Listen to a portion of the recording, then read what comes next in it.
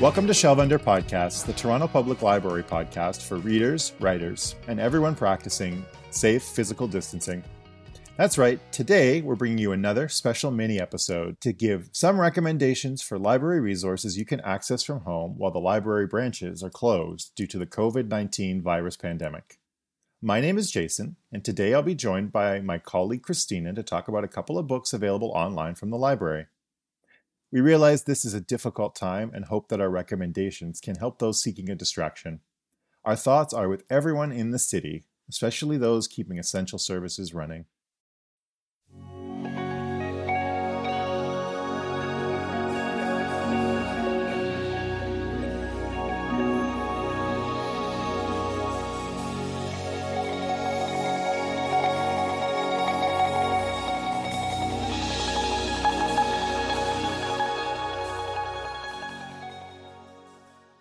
Hi, Christina. How are you today? Hi, Jason. I'm okay, I think. Yeah. How are you? I'm pretty good. It's a busy kind of time at the same time, and you have your good days and you have your bad ones, I think.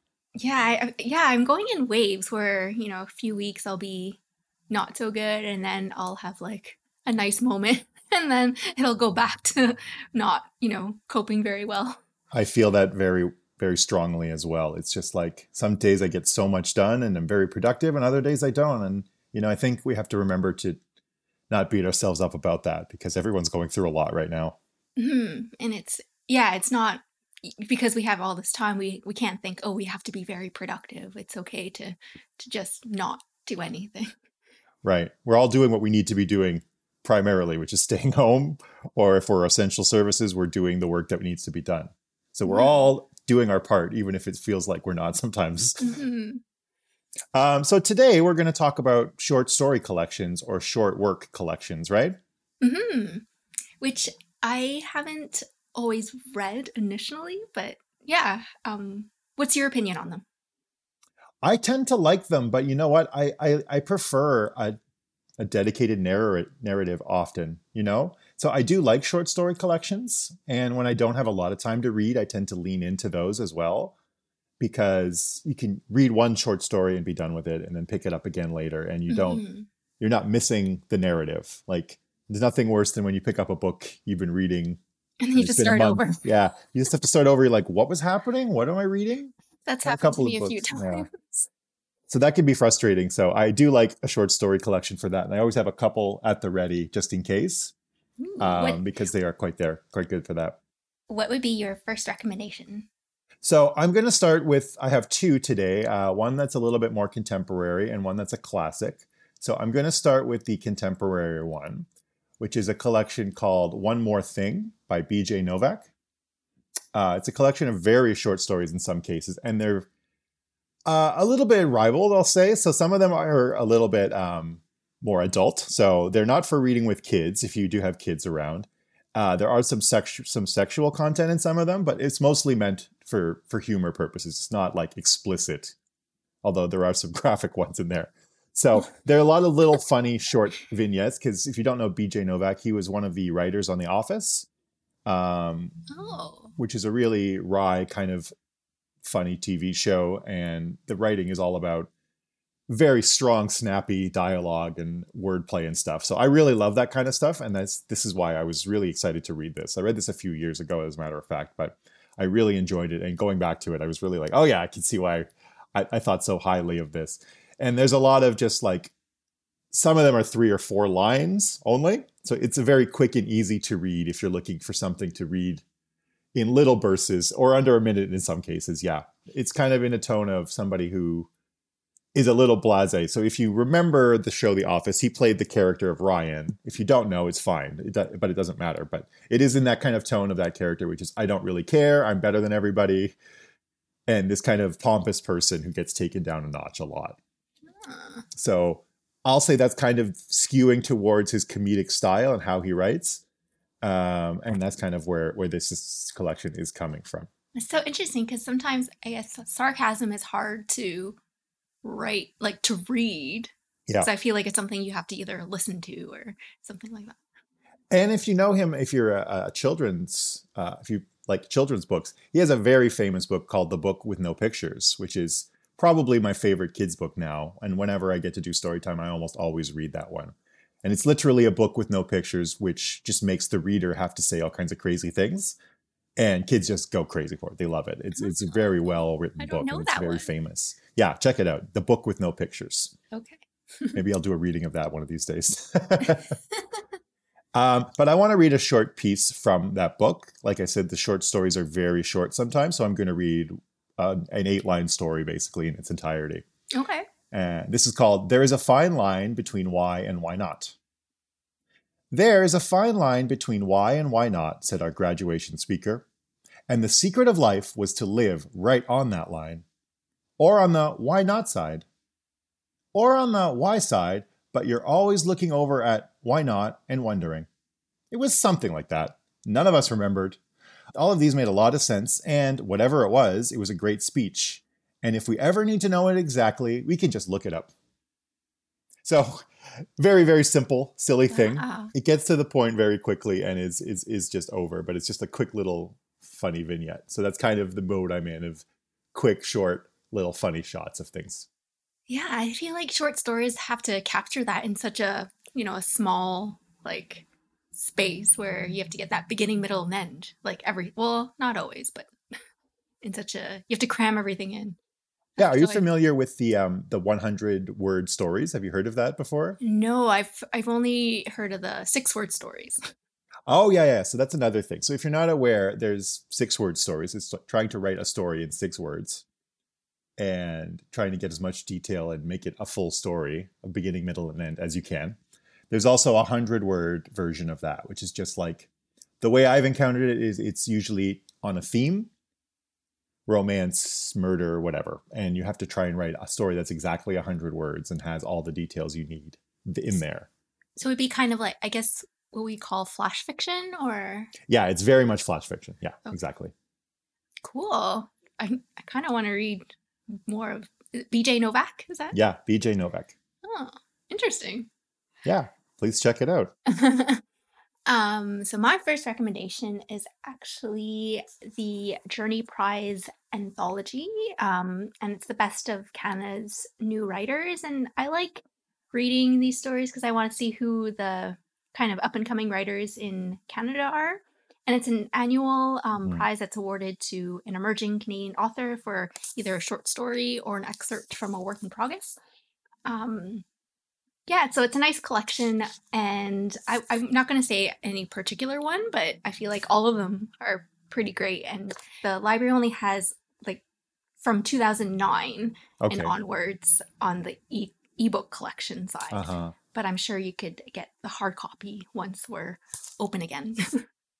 It's very exciting to read new fiction from, like, up-and-comers, isn't it? Sometimes it's like, I find that really, really exciting. Because you're getting these very fresh voices of people who've been, like, crafting and just aren't known yet. It's great. It's so nice. And it's, for me, it's a nice look at, I guess, the new landscape of Canadian literature. It's so different from what I grew up with. And for me, it's nice to see the diversity in voices, whereas it's not, one singular narrative. Whereas now it's so much more refreshing, and I feel like it's more reflective of the world we live in. Yeah, so I like reading them. Again, yeah, I completely agree. Getting different kinds of voices out there, because you get totally different stories. For sure. But yeah, I really highly recommend those anthologies. That's amazing. Yeah. Is there a favorite one you have, or is there a particular one that you're really drawn to? I think I just have to bring it up. Sorry. Yeah. I really like, where is it? The one, I think it's Journey Prize number 30, which was the 2018 one. I think that would probably be so far my favorite. That's awesome. But I'm sure they're all good, so I just recommend all of them. Of course. I mean, we're going to have ones that we like better than others. Yeah. That's not a reflection of their quality. It's just people have different tastes. Exactly. Something hits you in a certain moment, and you're like, oh, yeah, that's exactly what I was feeling or thinking, or that just resonates with me in such a perfect way in that moment, you know? Yeah. Yeah. Okay, so I'll say, number 30. Number 30. Fair enough. So my second is a Mark Twain book. So I love me some Mark Twain. Mark Twain is one of my favorite writers. Can you believe I've never read any Mark Twain? Oh, well, this is your time. So he is one of the classics. So there's a lot of his work available under the classic section on the Overdrive Libby app that you can check out. The one I'm going to recommend today is called The Man That Corrupted Hadleyburg and Other Stories. This is a collection of his short stories. Now, he's actually the first author I ever finished a grown-up book by. What do you mean by that? So I had read youth fiction or young adult fiction chapter books before, but his was the first adult novel that I had finished. Does that make sense? Oh, when you were a kid. When I was a kid. Oh, I was a teenager. I was like 12, and that's the first. The Connecticut Yankee in King Arthur's Court. That's the first book that I ever finished that was not just aimed at children or young adult. Not there's anything wrong with those books, but that's just the first one, and it hooked in. My grandmother gave me a big copy of the unabridged Mark Twain, and I read that book, story, and then I started reading the whole thing. So it's the first series of things that really reignited my love in it, reading. I had loved it, and then I kind of fell away from it, and I came back to it, and that's what kind of brought me back to it. And I never really stopped after that. So if you are familiar with his work, he's very kind of wry and humorous for the most part. He likes to, again, he's very big on wordplay. I picked this one because it has got a lot of humorous stories. A lot of them are semi-autobiographical. They're sort of about his life, or they are about his life, but he embellishes them a bit. He likes to tell tall tales as well. So his stories tend to be about his own past. He lived in Mississippi and growing up at that time. So they're on the other side of Canadiana, they're Americana to a certain extent. But I would say they're not just about the idyllic nature of that, which is what a lot of those kinds of genres tend to be, but they are kind of poking fun at them a little bit, or also how people romanticize these things, He's very much into, well, no, this is what it was. Yes, these parts were good, but let's not forget about the bad parts too, right? And he very famously, was in favor of equal treatment for people. Now, he was a man of his time, so I'm not going to say that the way he did that was as relevant today as we'd like it to be, but he definitely was not looking at Black people or other races the way a lot of his contemporaries were. And he would often write about how angry he was the way that they were being treated and how they were being abused or discriminated against. So there's quite a bit of his work out there, letters and stuff on his, which is another reason why I like him quite a bit. Okay. The story I'm going to read a little excerpt from is called My First Lie and How I Got Out of It. I feel like that gives you a kind of just a little brief taste of how he writes and doesn't really spoil anything.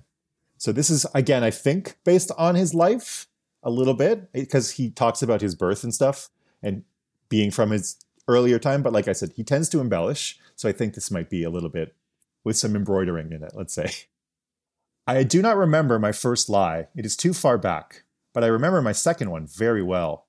I was 9 days old at the time and had noticed that if a pin was sticking in me and I advertised it in the usual fashion, I was lovingly petted and coddled and pitied in a most agreeable way and got a ration between meals besides. It was human nature to want to get these riches, and I fell. I lied about the pin, advertising one when there wasn't any. You would have done it. George Washington did it. Anybody would have done it. During the first half of my life, I never knew a child that was able to rise above that temptation and keep from telling that lie. Up to 1867, all the civilized children that were ever born into the world were liars, including George. Then the safety pin came in and blocked the game. But is that reform worth anything? No, for it is reform by force and has no virtue in it. It merely stops that form of lying. It doesn't impair the disposition to lie by a shade. It is the cradle application of conversion by fire and sword, or of the temperance principle through prohibition.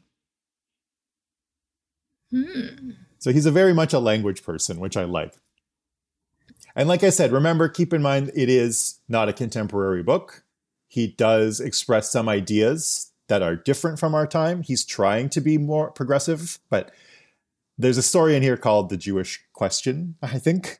And it's not at all racist, but it's not of our own living up to our own contemporary standards. Let's just say that. So mine is a more recent book, and it's not your typical short story collection, I would say. It is stories, but they're all interconnected. Oh, okay. Yeah, and it's called That Time I Loved You by Carrie Ann Leung, and it's another Canadian author from Toronto, and I do love stories that are set in Toronto or just in Canada. And I like to support Canadian authors and especially Toronto authors. Mm-hmm. And it's basically about the suburban immigrant experience in the 1970s and 80s, pretty much in Scarborough, the whole place is set. So it's really nice to read stories and books that are set in areas of the different neighborhoods in the city. So I'm going to read an excerpt, and it's the beginning, and I will say that it talks about suicide. Okay. 1979. This was the year the parents in my neighborhood began killing themselves. I was 11 years old and in grade 6. Elsewhere in the world, big things were happening. McDonald's introduced the Happy Meal, Ayatollah Khomeini returned to Iran, and Michael Jackson released his album Off the Wall. But none of that was as significant to me as the suicide. Isn't that kind of an interesting, it hooks you in the first, it hooked me in the first paragraph. Absolutely. I was going to say go on. Tell me more. Yeah. It was such a weird, it set so much of the world already. And I feel like that's what either, a short story in a book or anything you read has to hook you in the first pretty much 10 seconds or minute or first line. Sorry, I should say. I don't remember who said it, but I remember reading that some people have preferences for short stories because there's no time to waste. You don't have a novel to build out your premise and everything. You have to get to it almost right away. And when I heard that, I'm like, oh, yeah, I do get that. I appreciate that about a short story. They start telling you what the story is pretty much immediately, right? Mm-hmm. And I think short stories are probably one of the hardest things to write. Yeah, there is this impression that they're easy to write, but no. Because of that, trying to cram all of this detail into a short space is not easy. Mm-mm. So I'm also very impressed. I've heard of this concept of interconnected short stories before. Mm-hmm. And I love it when it gets pulled off because it's so difficult to do. Never mind just writing one, but then combining them or connecting them. That's such an amazing achievement. So I'm really glad you brought that up too. And yeah, it's so good. It's because it's told from different perspectives. You kind of see bits and pieces in other places in the book after, and you're kind of oh, that's why that happened, or that's why this character was feeling like this. Yeah. Really great stuff. Yeah. So all of these are available on the Overdrive app, right? Mm-hmm. Yeah. Or Libby if you're using your phone application.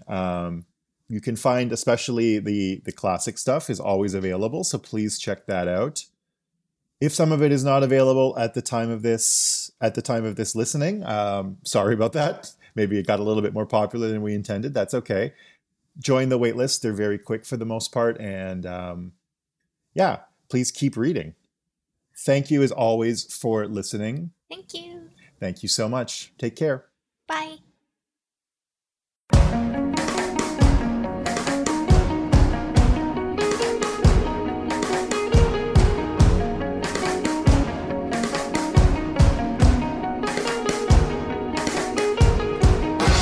Jason Bazadian and Christina Wong work for the library.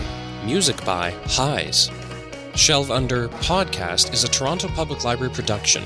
It is produced by Wendy Banks, Jason Bazadian, Ted Belke, Michael Warner, and Christina Wong, with production assistance by George Panayotu.